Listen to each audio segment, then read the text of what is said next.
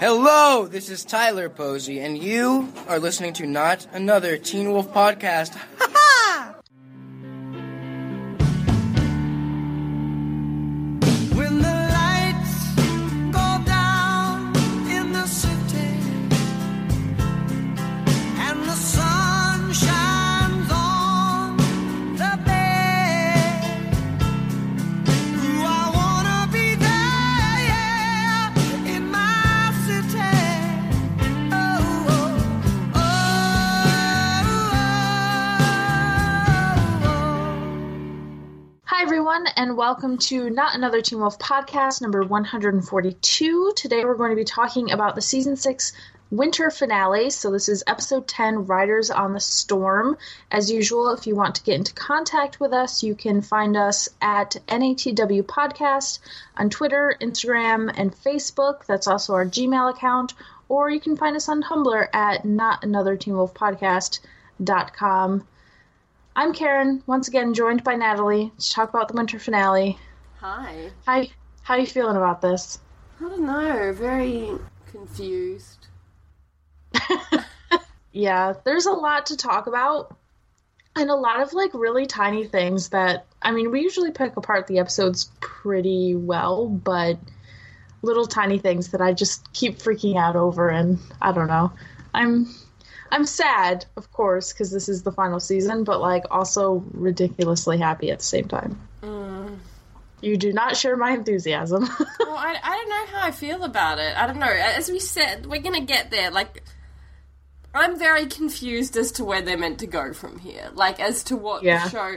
And as to why that they framed this... They framed this episode as a series finale... Yeah. But also kind of, if it was a series finale, it's not enough, if you know what I mean. But we know it's not a series finale, but they fully framed it like one, as opposed to... I don't know, it did not end where I expected it to end. It ended at the point I expected it to end at the end of the whole season. That wouldn't have been enough for you? The end might have, but this story probably wouldn't have. The Ghost Rider story and the solution to the Ghost Rider story probably wouldn't have. Yeah. Yeah. I have some questions about that, too. I just feel like that they tacked on an ending to this episode that was an episode designed for maybe the season finale, and there might be reasons for that. But yeah, we'll go into it. Yeah. Yeah. Well, let's jump into quotes first. You go first. I suppose I'll go first, yeah. So this is when Mr. Douglas is trying to attack Liam and Scott, and he's like, I'll have a true alpha by my side, and then a banshee, a were-coyote, and Stiles comes busting through the door, and he's like, a Stiles?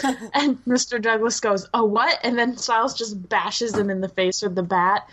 And it was weird. We got several entrances from Stiles this episode because he kept meeting up with people, revealing to people. Yeah. And it wasn't everybody all at once. So he got those that cool moment that Teen Wolf does a lot, where the entrance and the camera pans to the person's face and it's all happy and everything. They got to do that several times with Stiles in this episode, but this one might be my favorite one because it was just it was so great. Yeah. It was, and that was the following bit was the bit that was in the trailer, that was a bad guy, right? I didn't misjudge that. Yeah. It was so funny. And I will just go out on a limb and say my favourite quote of the episode, my favourite sound that came out of someone's mouth during the episode is the weird little moan that Scott made when he saw Stiles, basically. His kind of involuntary... cry when he saw Stiles. I rewatched it again, and I thought maybe that was Stiles, actually. The camera was on Scott, but it didn't sound like Scott made that sound. It kind of sounded like Stiles made it off camera. I don't know. I kind of think it was Scott, but maybe it wasn't. Anyway. Either way, it was adorable. Yeah, was my favourite vocal noise of the episode. But my actual quote was also related to them in that when they are... I love the dynamic. I love that he came back and it wasn't like, oh my god, I remember you or anything. It was like, everyone knows what's up. Everyone's aware that, oh my god, he's been gone and I've forgotten him and now he's back. It's not like, oh yeah, that guy. It's all back, if you know what I mean. So they're back to normal dynamic. There's no kind of adjustment period of like, oh yeah, that's right. But they go out looking for the train track nonsense. And I think it's Scott that says it to Stiles. I can't remember who says what, but I think it's Scott says, want to split up? And Stiles says, never again. And then they go off together to do it, and it was just very cute and a lot. And Scott says, thank God, right after that, and they just, like, walk off together, and it's so cute. Yeah. It was... I felt very strongly about them in this episode, and I've been someone who in the past has not questioned them, but kind of been like, what's going on with these two? What is it that, is it just a product of circumstance or whatever? This episode, and maybe it's, the dynamic of having Dylan back and, what the actors are putting into it, because it would have been quite an odd circumstance for the actors as well. Like, I would really actually love to talk to Posey at some point about how he felt about making the season without Dylan. But, I think that they did such a good job together in this episode. So it was really, really nice to have that back. Yeah. Well, let's jump into it then, because right off the top of the episode, Stiles comes back, and we first see him in the train station where the sheriff holds off the Ghost Riders so that he can get to his friends. And even this moment was it was really brief, and it was kind of sad that it had to be so brief, but the reunion between Stiles and the sheriff was kind of emotional for me. There's a lot of things that happen in this episode very fast that I'm a little confused by. But yeah, basically, so they've both been, they're both in the place where stuff is taken. They see each other, and the sheriff's like, we'll find each other again. You go, apparently, because this rift will only work for Stiles. It won't bring everyone back. Right. It's not like everyone can just go through the rift now that it's open. Apparently, it only works for the person being remembered. Is that right? Yes. Okay. So that's why he's like, you go, you can get out. And when Stiles finally does go through the rift, he doesn't walk out to where Lydia is. He actually reappears where he was taken in his Jeep. And that moment of, the empty Jeep, it turns on, then all of a sudden you just see his hands grip the wheel, and then he, pops up. It was so Stiles, and it was so perfect, and it was a little silly, but it was also, really triumphant, and I thought they did a really good job with that. Yeah, no, so did I. And I wonder if that's, the whole coming out, thing, where you're taken is normal, or if it's just if, people haven't come back in this circumstance before, but... if he wasn't going to come through the portal into their arms, then yes, this was good. And I think that is what happens when you return, because at the end when we see all the deputies, they all pop up back into the sheriff's station. Yeah, for sure. And one of the lines that I really liked in this episode was during this scene between Malia and Lydia, when Malia just says, Stiles isn't coming here. If he was, he would have, and he hasn't, so he's not. And it's just Malia logic, and obviously makes a lot of sense, because if Stiles was going to be there, he was, and... It was just a great line, another great delivery. I know every episode we're but Shelley is so amazing, and I just had to say it again. No, she was in this episode. She was really good. In the train station when she's trying to wake the people up, where she's like, "Come on, people, let's go." All right, everything, her body language, just the way she looks in those shorts and boots and stuff. This character is so whole to me, Malia, and I just love her and so much. Yeah, I agree. And I mean, she's really well written, but I think so much of that comes from Shelley herself, because a lot of that is in little mannerisms that they don't necessarily tell the actors. That's something that you kind of come up with yourself to get yourself into that character, and the way that she just moves and reacts to things is brilliant. Yeah. She's really... Yes, yeah, she's really incredible at a character like this. So I'm keen to see what happens next with her, like in terms of if she kind of does any more work that is, that involves such an unusual personification, basically. Like, that's something that's not just like, I'm acting like a normal girl in whatever way, that she, gets something that's really... unique again, because she clearly has the capacity for it. Mm-hmm. I mean, she could always just go back to the soaps.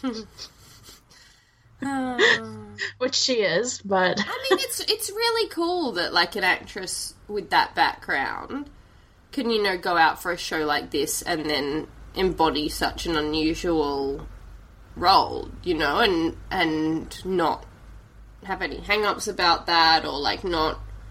try to make it something different or whatever. Like the fact that would be her background, and that she would then, basically play a feral child is really, really interesting as well. Yeah, she's super talented. Speaking of all those people that she sees, though, Mr. Douglas is merging the worlds. So the train station is coming into the real world where, the pack exists. And so train tracks show up all over town, and, this is where we first get, like, Stiles coming in and saying, like, bad guy, right? I didn't misread that, which was really great. And speaking of that, actually, I wanted to say that Teen Wolf Without Stiles is a good show. I still love it, and this season, even though he's only been in 3 episodes, has been a really solid season, and it hasn't felt like it was necessarily lacking anything, but him coming back makes this show feel so complete in a way that, like, we've lost plenty of characters over the years, but it's always been sort of easy to move on. I mean, yeah, like, I wish Isaac would come back, and I miss him, and, like, the way that Jackson interacted with people. Like, it's always nice to have them there, but I can move on, and I can, continue with the story. I think the closest person that came to it feeling really weird was Allison, because she was such a huge part of the show to begin with. But Stiles being there, the way that he interacts with everybody, what he brings, what Dylan brings to the show is so unique that, like, it felt so good to have him back for the winter finale. Yeah, yes, I don't think that it is a show designed to survive without him, so, and it sort of just incidentally ended up having to. So, yes, it was certainly kind of a level of settling back into what's normal and just things seeming a little easier and brighter and, I don't know, all of that kind of stuff, which is really, really portrayed in the episode as well, in the way that he kind of just, like, handles the situations that they come into. But... yeah, I kind of like that there's, like, this sort of comedy of errors, like a farce, where, he's running around the school, and then Scott and Liam are running around the hospital, and then the girls get to the school, and he's not at the school anymore, and everyone's kind of, like, chasing each other around the town. I don't even know what to say about the merging of the worlds and the train tracks crossing over, because I don't understand it. Like, I am going to need someone from the show to sit me down and be like, this is what's happened, and this is why, because I understand literally nothing about what's going on with the crossover of the way station world and the real world and what the train actually does. 0 things about this I understand, just so you know. The train, I don't necessarily know what that does. We'll get into why the worlds are merging in a little bit. I know why that, like, we have that which comes up, like, how. I know how. I just don't know why, or, like, what it achieves. Well, this allows Mr. Douglas to have the Ghost Riders permanently in the real world so he can have his army. Okay. I guess. I'm still like, okay, there's a train. I have no idea why. So I need that spelled out to me in some way because I'm very confused. Yeah. Like, I ultimately understand what happened at the end. I also just don't quite understand how it's a solution. We'll get into it. At the moment, Stiles, he's back. Yeah. He even hugs Liam, which, like, their relationship has always been just, like, banter and not much, love between them. But, like, he even hugs Liam, and I really liked that moment. Yeah, it was really cute. Stiles hugs a lot of people and tells a lot of people he loves them in this episode. Yeah. I really wanted to tease on Twitter, like, wow, Stiles tells someone really unexpected that he loves them in this episode and see how people reacted. I did not do that because you're awful. I don't want to die, but I really wanted to. Which is honestly an element I really liked. I really liked about the show. That it's something to kind of talk about at the end with him and Scott saying goodbye. But I really like that, that's a, the portrayal of, them as young men. That they sort of, that he can say that openly and casually and stuff about all of the people that he cares about. So that's good. Yes, he hugs Liam. It's very cute.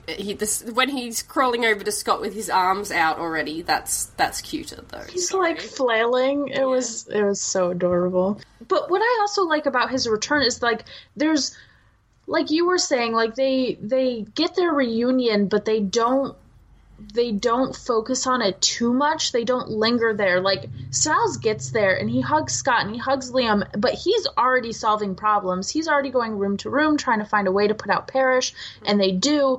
And it's like, this is why Stiles is so good, because he has the plans, and he's a man of action. Yeah, and I mean, Scott is too, but yeah, exactly. And the way that he just knows what to do is really great to have that element back. Yeah, it's certainly that the Parrish thing I think was incredibly significant of him kind of doing that and him being to them like, grab him now, like, and it's kind of this level of like, I'm already 5 pages ahead of you, why aren't you catching up with me? Which I love about him, and like it's not necessarily like he's not being mean to them or anything like about it, but he's like, why can't you see what's going on here? Come on, guys, what have you been doing without me? Which is literally exactly what they were saying. They're like, we need to find Stiles so Stiles can make the solution. And so there you go. And I love it. I love that he, as soon as Parrish is put out, he's like, oh shit, I did the thing again. And that, again, like, Stiles is like, buddy, love you, but we're way past that. Like, so, the fact that he can, like, hang around and be like, yeah, Parrish, I love you, is nice. And that was the one that I was going to be like, guys, he says I love you, to a very unusual new interest. But no, obviously that's not what it meant. It's just nice that that's the thing that he says to people, apparently. Yeah. Poor Parrish.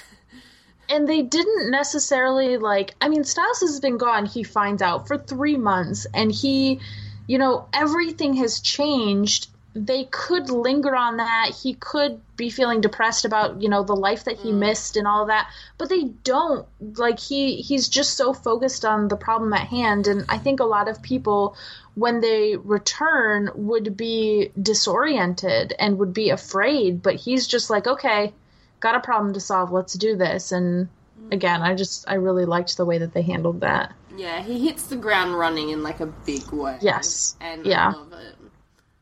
And all the teamwork in this episode, too, was really cool to me. And I like that, first of all, Liam figures out that Corey is the one that's allowing the worlds to merge, and he decides that he needs to go into the Wild Hunt in order to stop it. And, like, Liam, love him, not necessarily the ideas guy, and he's had some good ones in the past, like, definitely not discounting that. He's had some bad ones, too, as they all have, but this is a continuation of him stepping into this leadership role and kind of coming up with solutions himself, whether or not they're good ideas. And nobody thinks this is necessarily a good idea, but in the end, it works out for him. Yeah, so basically figures out that Corey is the one that has the power to kind of make things appear in both worlds, so that they must be tapping into his power somehow, which ends up being true. I don't quite understand how. I guess we're just meant to be like, they just do.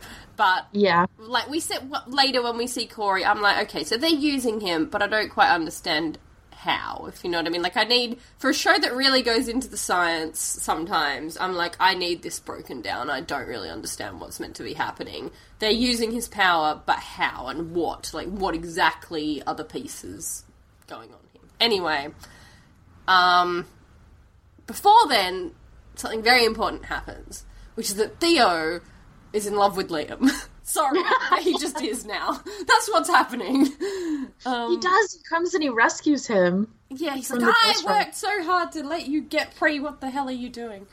This really confused me, though, to be honest, because how did...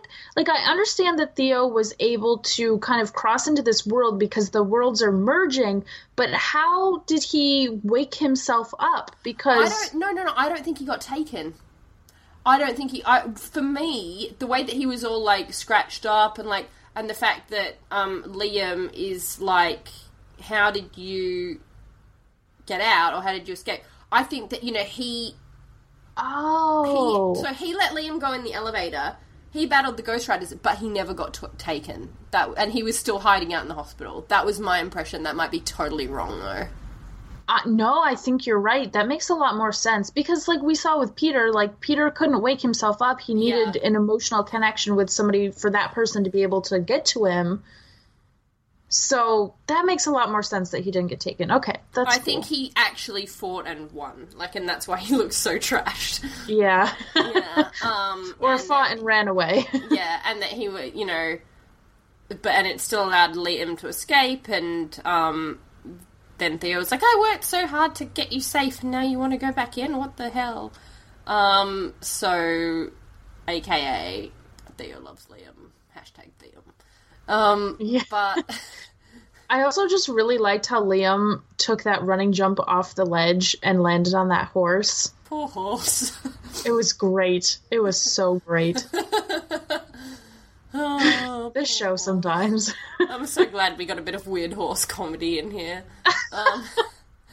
It's, you know, if there's going to be a cowboy element, there has to be some weird horse comedy. And who better than Liam to provide, really? True. Do you know how to ride a horse? Not really.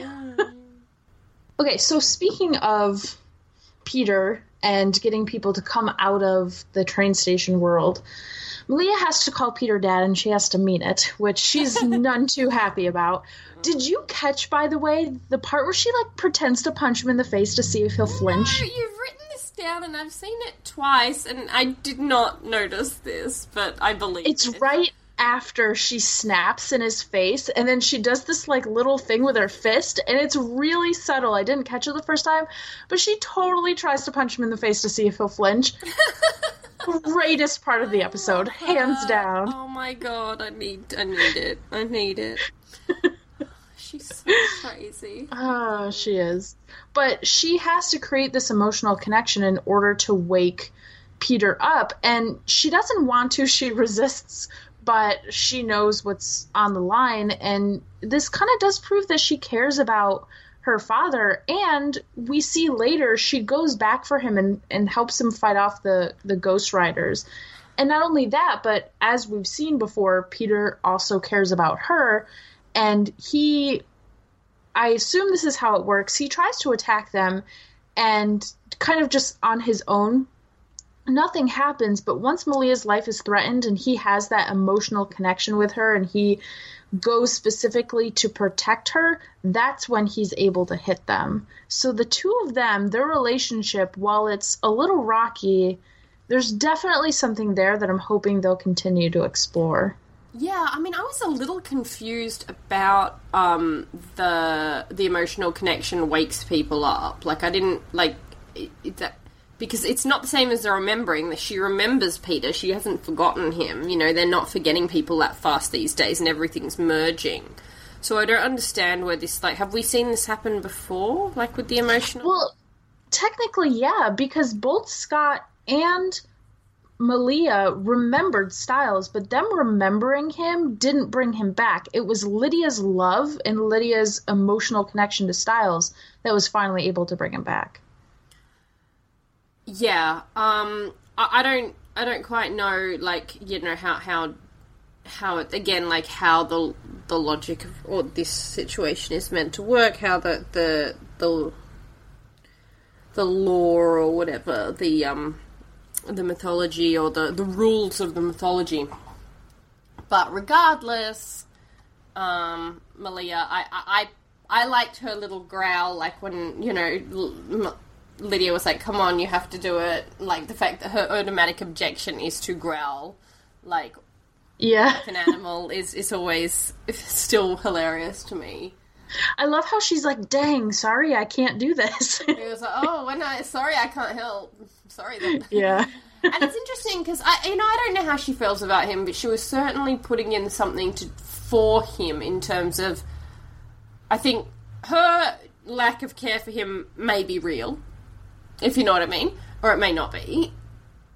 But I think that she was able to get through to him because of his care for her, like that he definitely had the care for her, and so that she was able to, like, exploit that, kind of, in order to get him to wake up. I mean, it could be an equally two-sided thing, but she certainly had, you know, I think it was certainly more to do with him, you know, hearing someone that he cared about and, like, responding to that. I also feel a bit bad for Bear Trap Dad still, because she clearly doesn't feel like that. You know, she lives in a house with her father that adopted her and raised her from birth, and, you know, to start calling someone else dad is quite a big deal, so, you know. It is, but I don't think that necessarily negates her relationship with Bear Trap Dad. Like, she can have two dads and have two relationships with them. Yeah. And, you know, I think the thing with Malia is I don't necessarily think that she has no feeling for Peter. No, I think she wants there to be something meaningful between them, which is different than having something meaningful between them. I think that she wants him to be better, and the more that she sees him trying to be better, the stronger their relationship is going to grow. Yes, I would probably say so as well. Found it very interesting when we get to the end, like, who the quote-unquote pack is that is actually at Scott's side when he's fighting at the end, so... Yeah. I know. Oh my god, I love that part so much. Yeah. But before we get there, the reason why that all comes together is that they figure out that they need to divert the train that's coming, because if the train goes through Beacon Hills or if the train stops at Beacon Hills, then basically Mr. Douglas is going to win. So they have to pull the lever that switches the tracks that allows the train to keep on going. Okay, and stop. Can we just stop for a second? Yeah. Number one, where did they get this information? Parish. Number two, does this mean they've just condemned some other town? They would have, this is the thought that I have, they would have if they hadn't stopped the worlds from merging. Okay, explain that better. Okay. By diverting the train, it meant that the train didn't stop in Beacon Hills. Yep. So it would have gone on to somewhere else. However, because they pulled the plugs out of Corey as soon as they diverted the train, the world stopped merging and the train disappeared. Okay, but this still happens in other towns without the train being merged into the real world as well. The Ghost Riders still are able to do this in other towns without having them merged into the real world. Yes, but I think the difference here is that Douglas is bringing the whole world and all of the Ghost Riders into this plane of existence permanently versus the Ghost Riders just kind of having their job to do. So basically the Ghost Riders will just keep on doing this in other places. That's my thought too. It's not like it's not like they killed all of the Ghost Riders. They just stopped them from being stuck in Beacon Hills.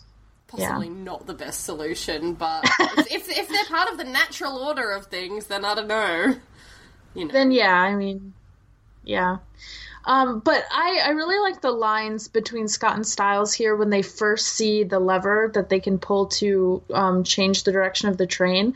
And Scott's just like, wait. It can't be that easy. And Stiles goes, yes, it can, Scott. It can be that easy. For once, let's do easy. I actually really loved that. Like, I was like, I really loved that. Stiles is so optimistic. And you're like, you know what? Yes, maybe it can be that easy. And he reaches out. Not even just optimism. It's kind of like, we deserve this, like, for fuck's sake, kind of thing. Like, so, yeah, I kind of enjoyed that. But it's not that easy, and I was actually really shocked because Mr. Douglas takes both Stiles and Scott. He makes them disappear in a puff of green smoke, and I was like, oh my god, did they just get taken again? Like, it was so abrupt, kind of like when Sheriff was taken. And I was like, what does this mean? And I actually panicked for a minute. I was like, how do you go forward from here? But luckily, they just get taken to different parts of Beacon Hills because apparently the worlds are merging. Whip them round the world. Well, no, it's because the worlds are merging. So whereas they might have been taken to the train station before, they kind of just end up, in the locker room or in the hallway because the worlds aren't quite separate anymore. Mm. But. Yeah.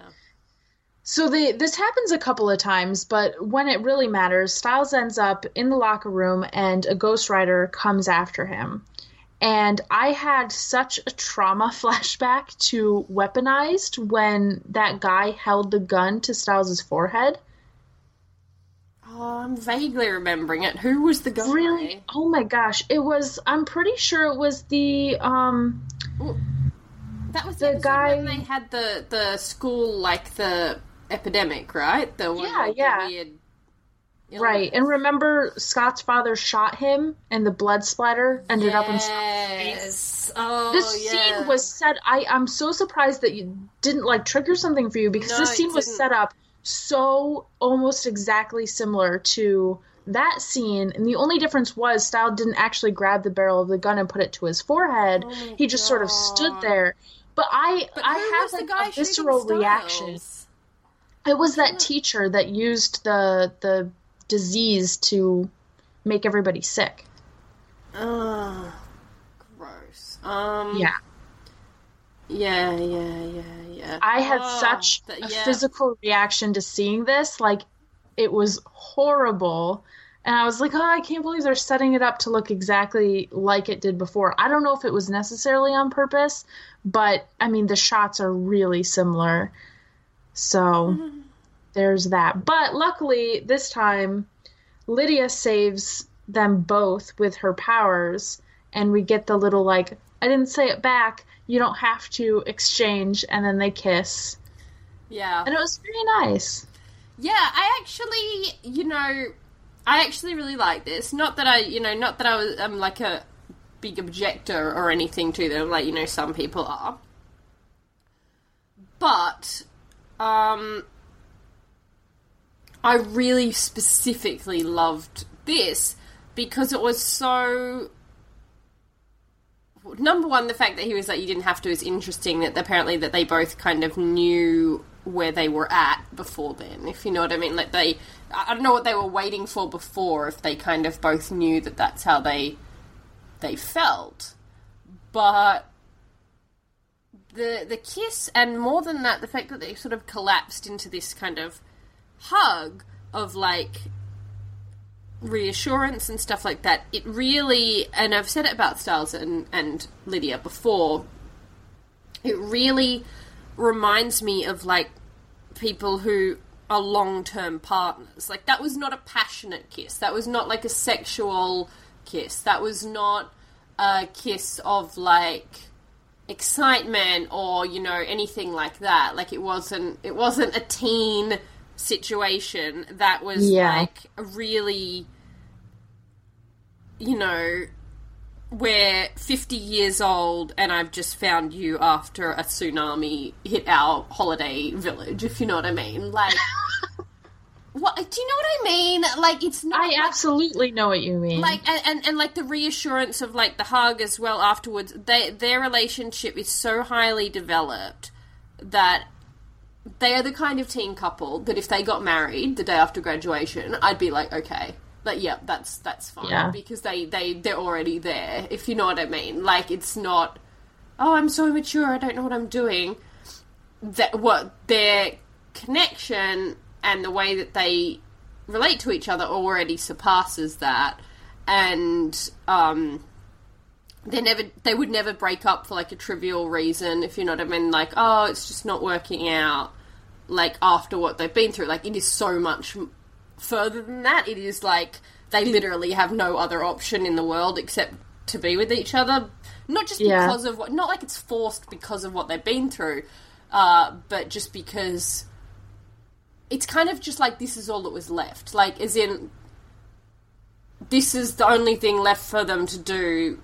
There's nothing else left for them to do, like, to cement their partnership, if that makes sense. Yeah, it completely makes sense to me. And it feels that way at the end, too, where they kind of just look at each other. And you're right, I think that hug speaks volumes, because it's not like they're kissing to, like, make out and to, like, get to the next level. They kiss, they reassure each other they're there, and then they hug, and it's this hug that's, like, so desperate, because it's like, finally you're back. Finally, this is the way that things should be. And you're right, it's so much deeper than just a typical, like, teen romance. Their friendship for several seasons now has been so mature, and finally they're just both kind of at the same place. I mean, I think they were, but I think they weren't necessarily admitting it, and there was a lot of other things going on, but now they're here, and it just makes sense. Yeah. And I actually think when we get, you know, the end scene at the locker, I think that look was more sexual than the kiss by, like, a lot. Like, there was more like, oh, now what? We're going out? Okay, this is going to be fun. I think there was more of that in that look than in the kiss by a long shot. Like, there was nothing like that in the kiss. And so I really was happy with that. I was kind of like, yeah, cool, alright, you've sold this to me. Like, it's 6 seasons, you've sold this to me. It's let's go. Like, it's fine. Yeah. And the fact that it was after Lydia saved him, and, like, you know, all that good stuff. But speaking of, meanwhile, in the train station, we get this standoff. I can't believe you just missed a meanwhile back at the ranch opportunity, you know.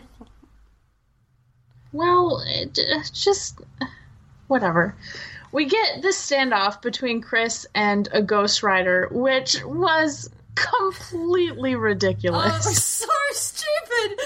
And I know that it was, like, funny. Like, it was funny.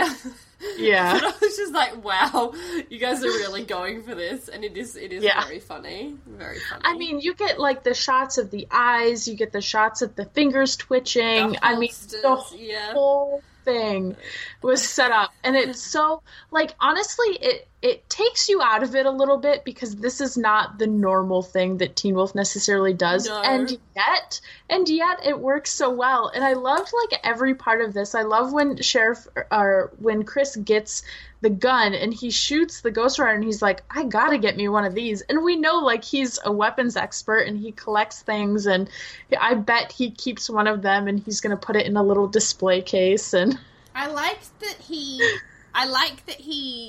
for him, how I can kind of rationalize the ridiculousness is that for him, he probably, if he's, you know, a weapons junkie and stuff, and it's more than just the job, he probably appreciates, like, the, you know, the art of it and whatever. He probably grew up, like, as a child, like, you know, watching a Western standoff in a movie and thinking it was, like, the coolest thing ever. And he was like, when am I ever going to get to have a shootout with a cowboy again? Like, you know, like, so it was so dumb, but it was so funny. And when he finally does get the Ghost Rider, Melissa, that was so hot, and they kiss, and it was just, I mean, it's Macrissa. It happened. Yeah, I was actually quite shocked. I was kind of like, oh, so this, I mean, yes, us good to know that we weren't just hallucinating this apparent weird new chemistry that had come out of apparently nowhere in this season. And, we've rationalized a lot. We've been like, okay, this makes sense if it was like, a world where their interpersonal relationships were different due to, Styles not being there and Claudia being there and all of that. Okay, fine. Interpersonal relationships are going to be super different, apparently, given that Melissa and Sheriff would have no memories of ever almost being a thing because, he's already been married the whole time. And so this kind of dynamic makes sense, but then there's been the confusion of like, well, not that much actually did change and we're just, putting the Band-Aid over the Styles wound. And so the Chris and Melissa thing, again, it does seem a little odd and a little new if it wasn't due to the influence of the Ghost Rider and Claudia. Regardless, here we are. Apparently this is happening now. And I, as I've said, I really do like this dynamic because to me it is really one of we're both new people in new stages of life and neither of us is hanging on to old baggage or affected by each other's old baggage. This is a new moving forward thing for us, whereas Melissa and Sheriff would have been, not in a negative way, but would have had a lot of baggage, would have been like, hey, I remember when your wife was alive, I remember when I arrested your husband for hitting you and stuff. Like, that's a hard thing to have a relationship about. It's a very trustworthy thing to have a friendship about and a relationship about. You're like, yes, we know the history, we know where, the damage comes from or whatever, but it's still a hard thing to, like, adjust to, okay, well, now you're the person that I'm in love with or living with or whatever, with those memories. Whereas if two people are kind of new to each other and come into each other's life after the baggage, it can be really refreshing and like, okay, like, this is not a part of that. And that's kind of how I feel about Macrissa. And I'm okay with it. It is kind of weird. I need to know what Scott's going to say. Yeah, that's going to be interesting. It is very odd. Like, like, when you think about the history, like, if we ever rewatch it again from the start, and are like, oh, him and Melissa ended up together. That's so weird, like, watching Argent at the start and things like that. But, I don't know. It's there. I don't know whose idea it was or why it decided to go down, but it did. We got some Macrissas. We did. But speaking of the sheriff and everything, we also get kind of a conclusion to the Claudia story as well, because Claudia finds Styles and Lydia, and we see her turn into a Ghost Rider. She still very much looks like herself, but she's got that skin and the wrinkliness, and she's a little scary looking.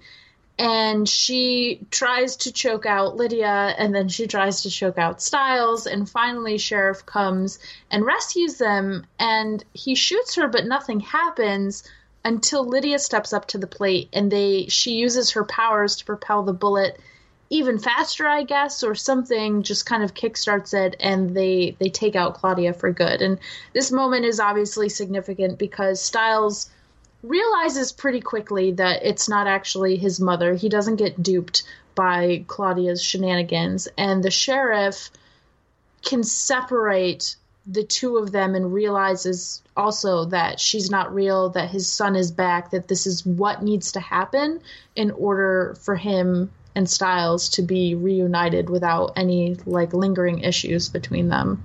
Yeah, and I mean, did this... Because they kind of said two things. Lydia both said that it was conjured from his father's pain and that it was conjured by the Ghost Riders. So I'm not quite sure how that works. Is it kind of like the Ghost Riders just, slip it in there and, like, then it, like, it's something that their power allows to exist, if you know what I mean? I think so. I think that his pain was so great that it sort of like the energy around that town, Canaan, allowed the hallucinations to come forth. His pain was so strong that it provided the opportunity, and the Wild Hunt kind of provided the solution or something that would, allow him to stay distracted and everything. Yeah. So All Well, of your this headings is in this document, Karen, are...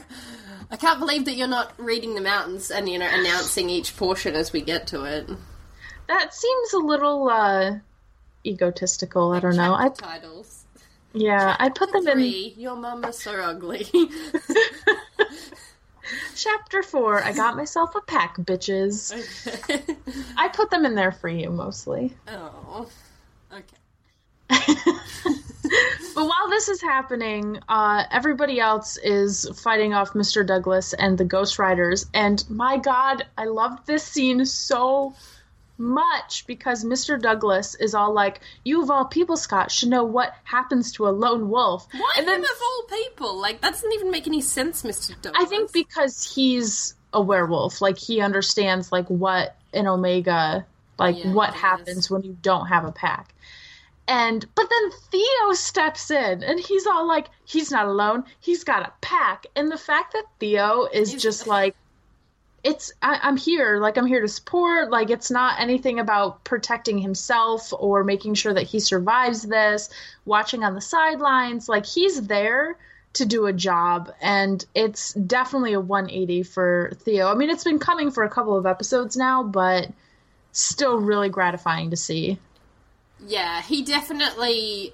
He's the first one to step up and be like... Yeah. I am here. And then Malia's like, nope, you're not. Yeah. So Theo says he's got a pack, and Malia's like, and Theo's not in it, but I am. She hates him so much. And the way that he looks at her when she says that, Theo's like, hey, I've been helping. I want to be in the pack. Yeah, but objectively, maybe the best line of the episode is when Peter comes in, and he's like, I'm not in the pack, but no one likes a Nazi. Shut up, you're both in the pack, deal with it. Yeah. My answer to that, but still. Yeah. That is my recap title, by the way, No One Likes a Nazi, because, I mean, it's just so appropriate for these days and times. Oh my god. Yeah, I mean, God, all of... Douglas got a bit weird at the end with all of his whole, like, you would have been a great in the Hitler Youth. And I was just like, yeah, please. That was very weird. I still don't quite understand, like, there's so many things about Douglas that I don't understand. In terms of,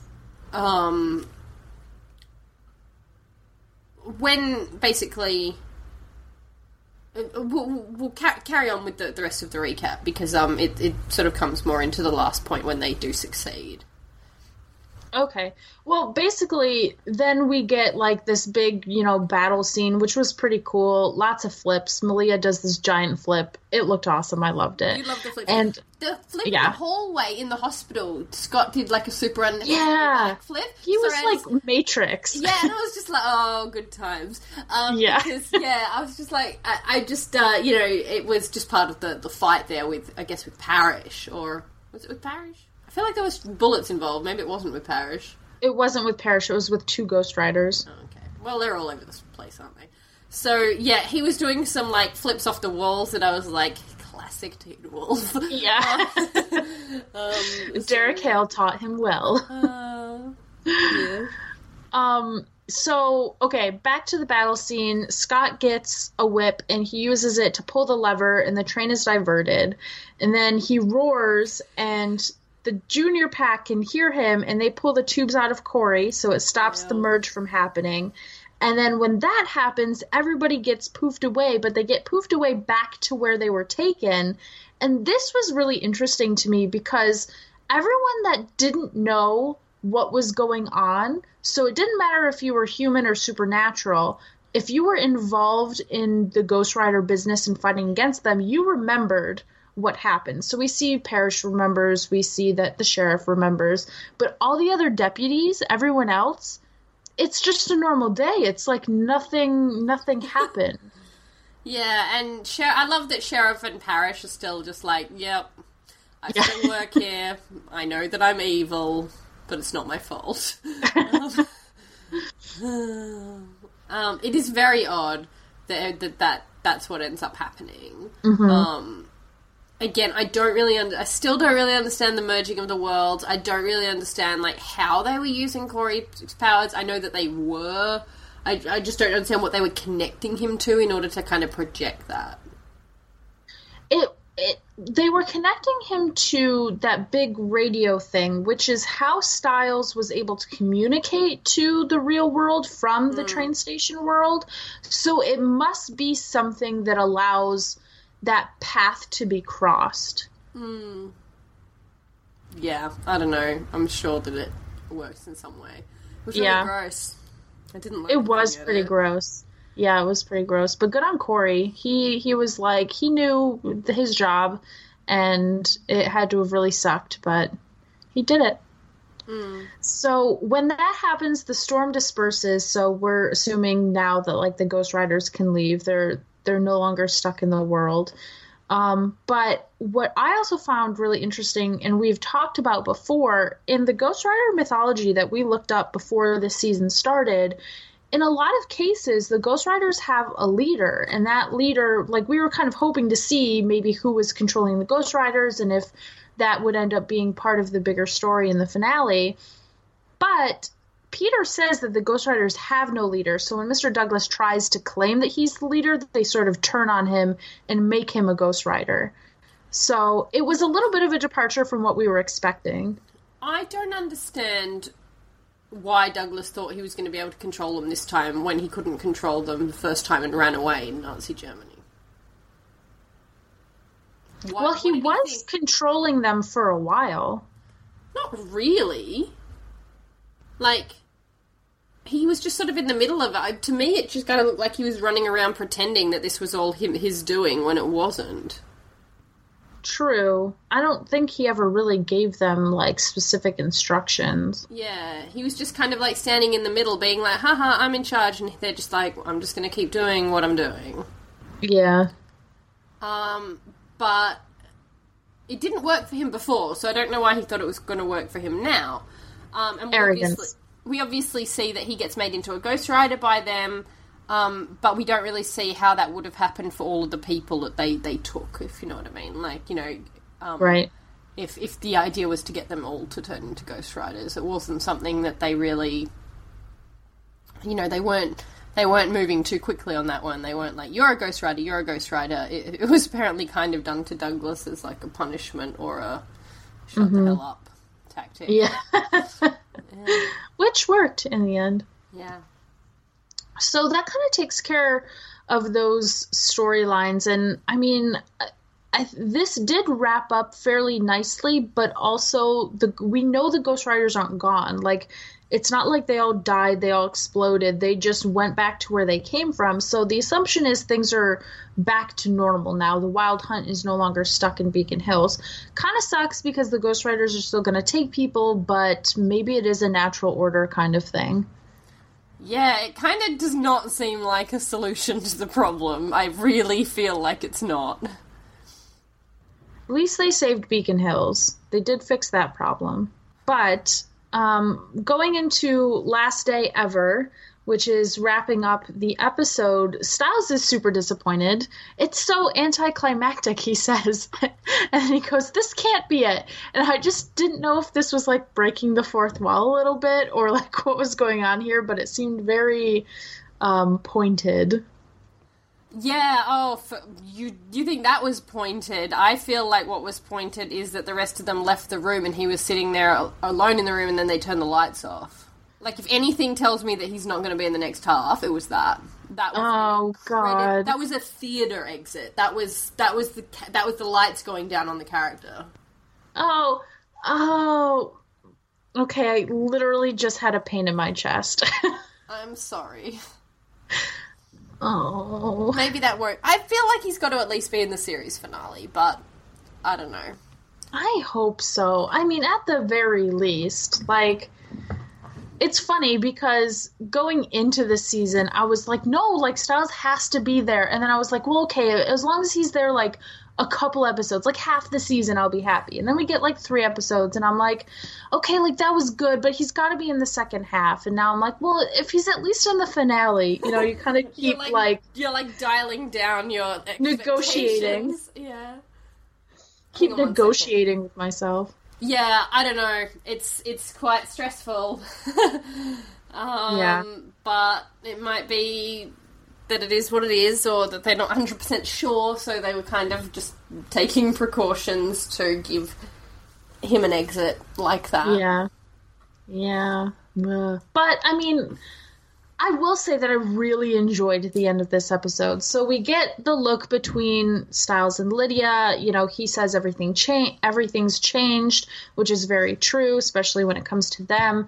And then we kind of go through the characters, and we learn that, like, Malia still has summer school, and they all still have to graduate. My question is, since Stiles is going to DC, does that mean graduation already happened, and when we come back in 6B, it's going to be, like, just summertime?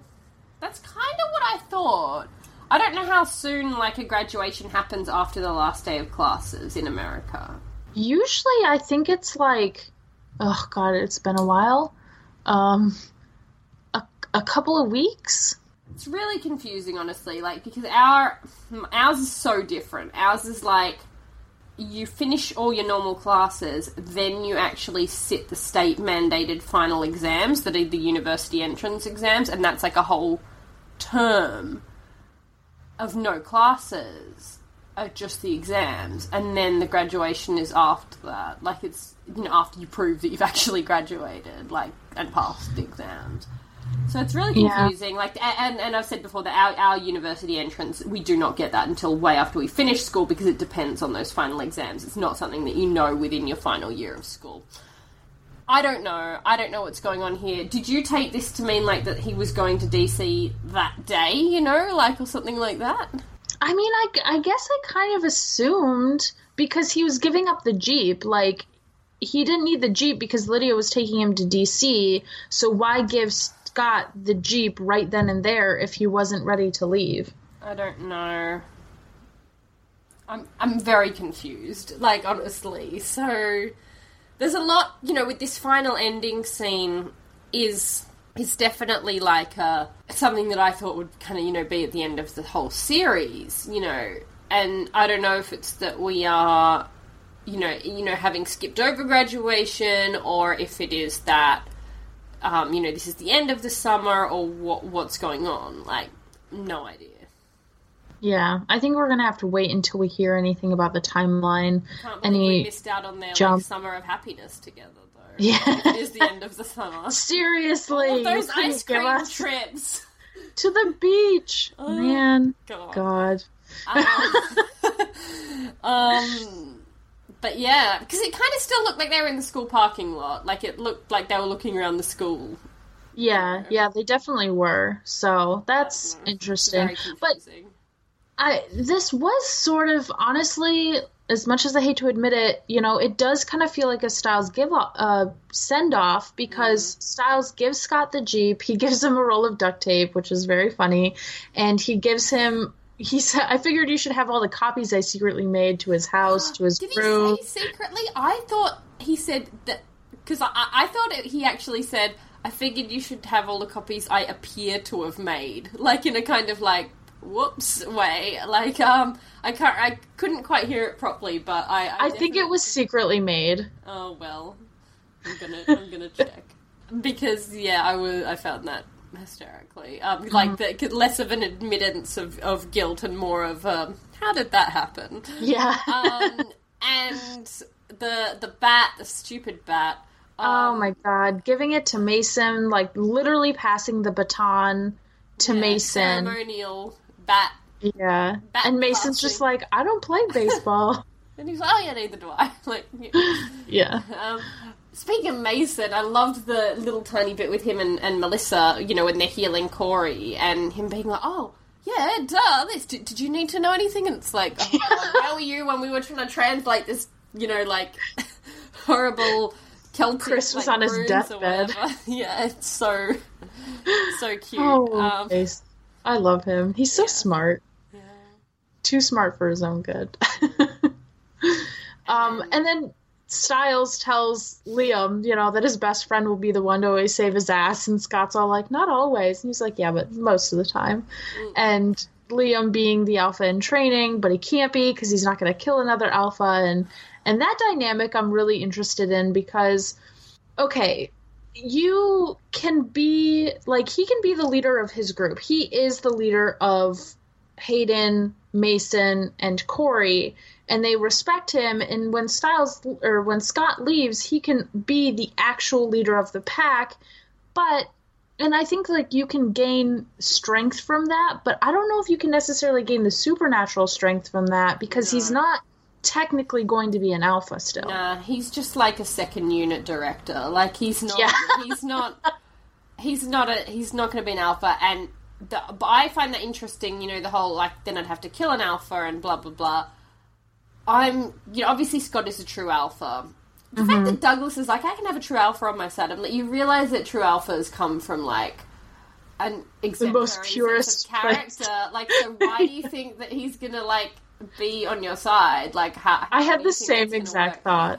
But I'm kind of, you know, and obviously we know with, like, people like the Hales, they have, like, kind of an alpha of the pack, and it's, like, hereditary. Like, you know, Talia was killed, therefore Laura became the alpha, not because Laura killed an alpha, but because Talia was killed. She was the next in line. It was always my impression of that, if you know what I mean. That she would... True. Within the family pack, you can inherit it, and I wonder how that works in, like, a motley, non-hereditary pack like Scott's. Like, if Scott died, would one of them automatically...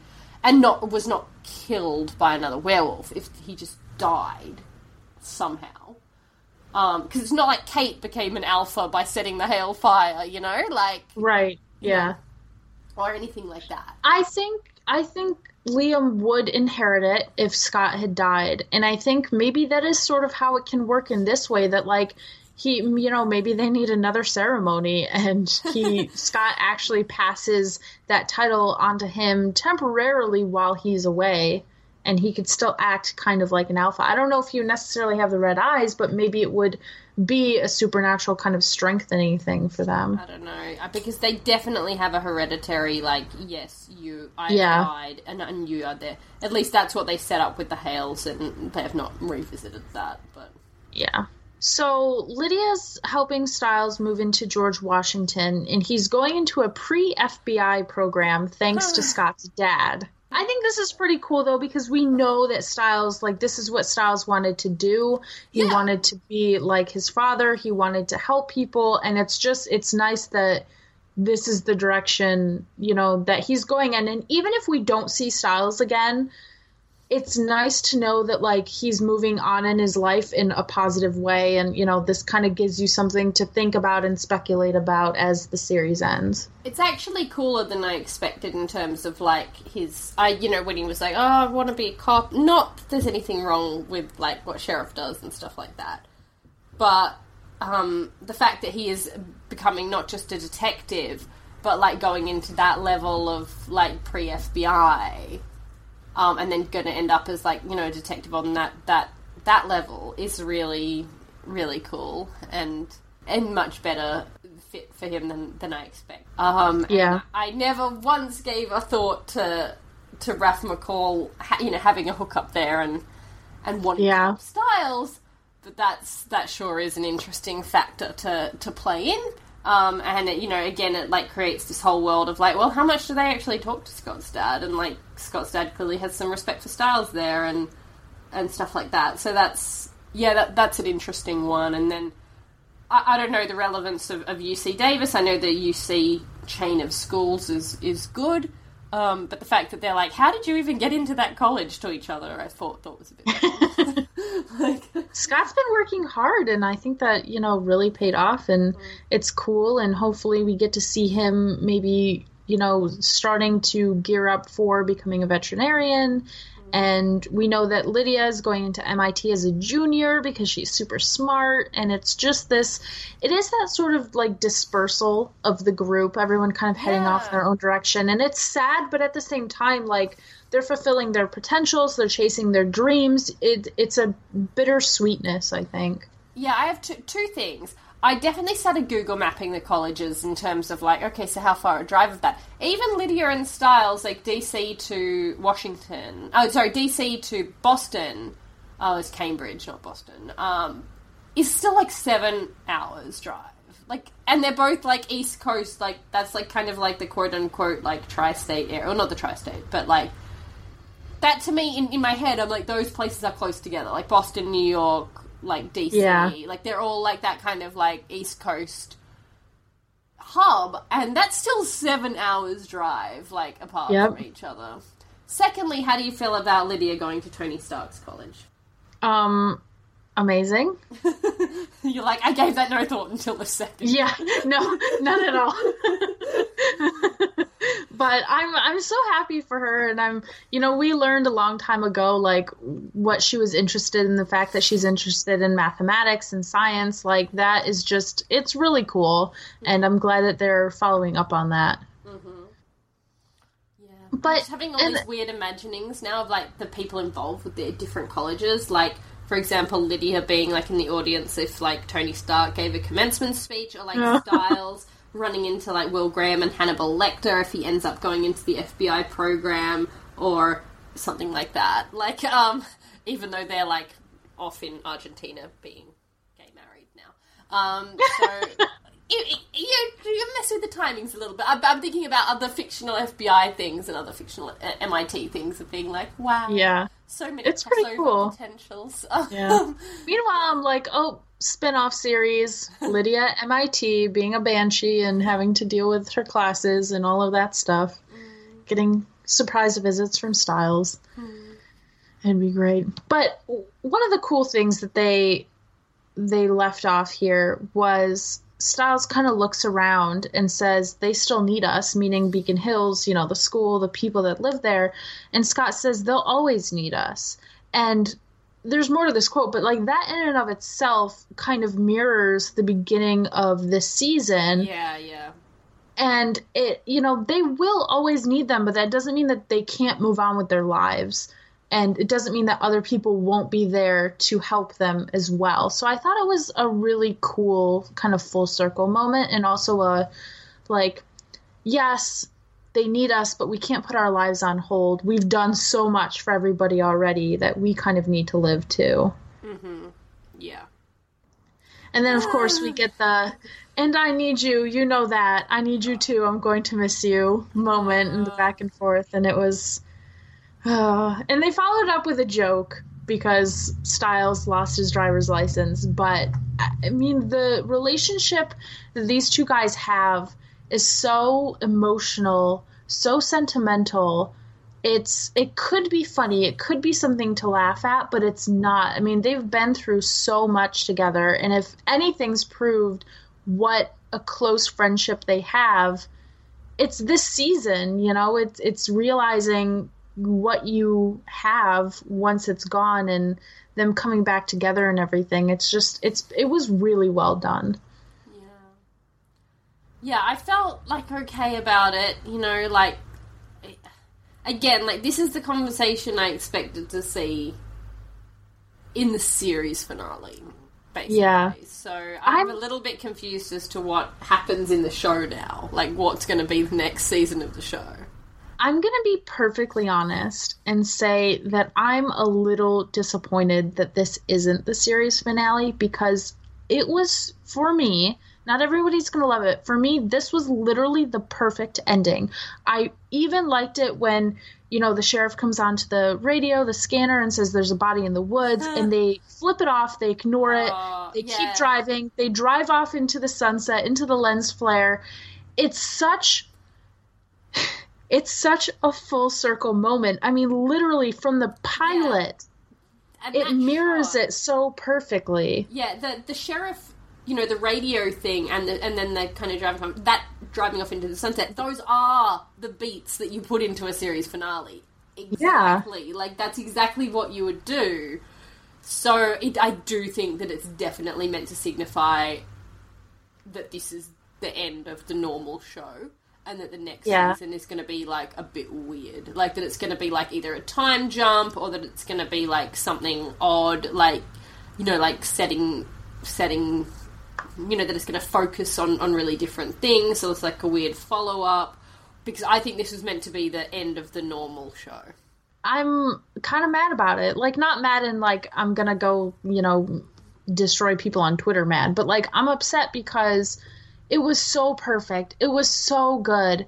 And I want this. If this was the last moment for Teen Wolf ever, I would have cried a lot more, first of all. Yeah. But it would have been such a positive series finale. And not that I don't have faith that, whatever comes next is going to be good, because like I said, this season so far, I think it's my favorite. It's been so solid for me. But whatever comes next could change the way that I view this. And I don't want it to. And I'm worried. And I want the ending to feel like an ending. And I want it to be, with Scott and Stiles. Like, ending the show on Scott and Stiles. Yeah, and I kind of... You can't get any better than that. I kind of hope that they will, but I don't know. I don't know at what point they knew that the show was ending in the writing period. Like, I don't know if, we know that, like, when they were producing season 6, they kind of, they announced it, obviously, at Comic-Con. We know that not too many people knew about it before that, even of the cast and crew. And so I don't know at what point they were writing this ending. I'm pretty sure that they were not finished writing the season when we saw them at Comic-Con, so they may have written this knowing that the end was coming. Possibly they just knew that Dylan's end was coming, and so they were writing a series finale for Stiles. But... yeah. And they were like, okay, so we know that we're losing him, so we're going to write that ending that we always wanted to do at the end of the show, and then do something weird after that. Like, but I don't know. I really hope that the next season, I would take like a focus episode on each character. Like, I would take a musical. No, I would not take a musical episode.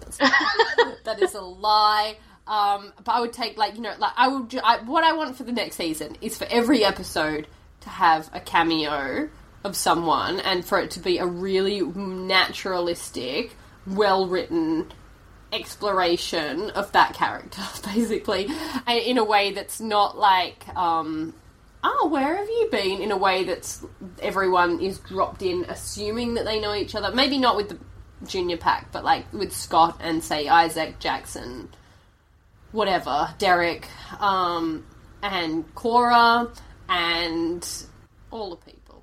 To come in and talk, that gives us the impression that everyone has known everyone off screen, if you know what I mean, or known what's going on with everyone. Yeah.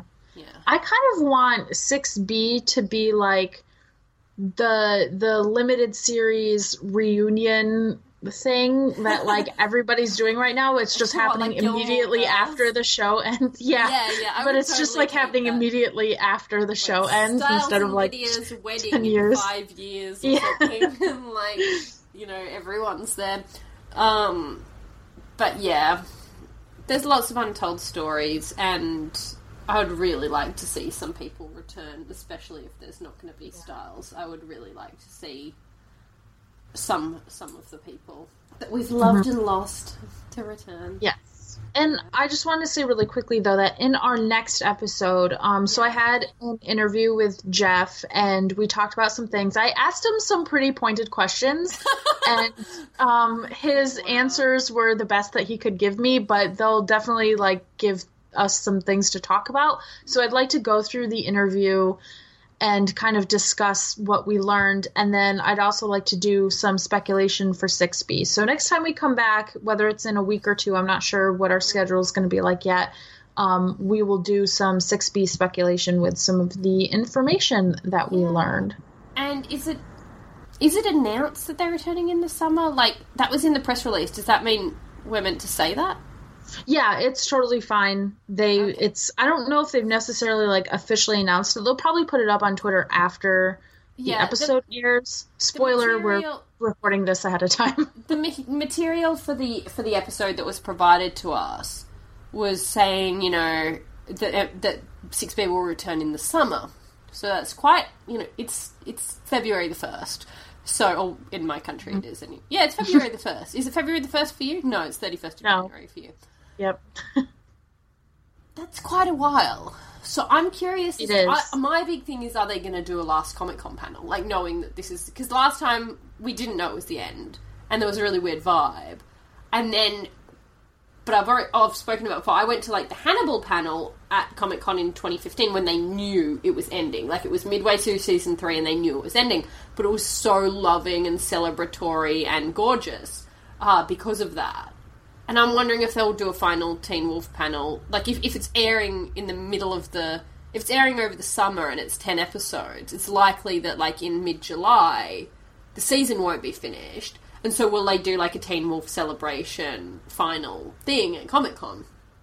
Is what I want to know. Or are they just going to be like, yeah, we're just going to, like, push that to the side and not focus on it? I don't know. I really want these answers. Yeah. Someone tell me.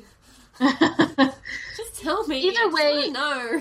It is interesting that, like, they expected to do the 20-episode run straight through, no break. Now they're taking a break. What does this mean in terms of filming schedules? Will this allow somebody like Dylan to come back? Is it allowing other people to make cameos? Are they just trying to make it last longer? Like, is MTV just trying to prolong it? Don't know. But it's certainly a thing that is drawing out Teen Wolf, which I'm not super upset about, because I'm still trying to come to It's a very terms. slow death. I thought it would be faster. It is. But at least we have some, we've got a hiatus now. We've got a couple of months, and we'll try to figure out what we're going to talk about. But we know what we're going to do next episode, and, fly by the seat of our pants for the rest is what we usually do. But that pretty much wraps up this episode, though. Yeah. So I guess until next week, we'll see you guys later. Yeah. All right. Bye-bye. Bye. The sun shines on the bay. Ooh, I wanna be there in my city. Oh, oh,